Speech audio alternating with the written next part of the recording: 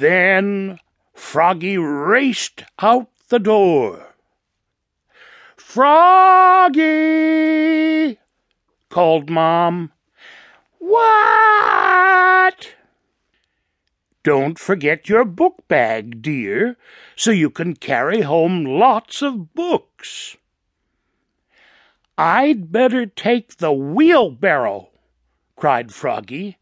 "I'm getting tons of books." And off to the library they went. Squeak! Squeak! Squeak!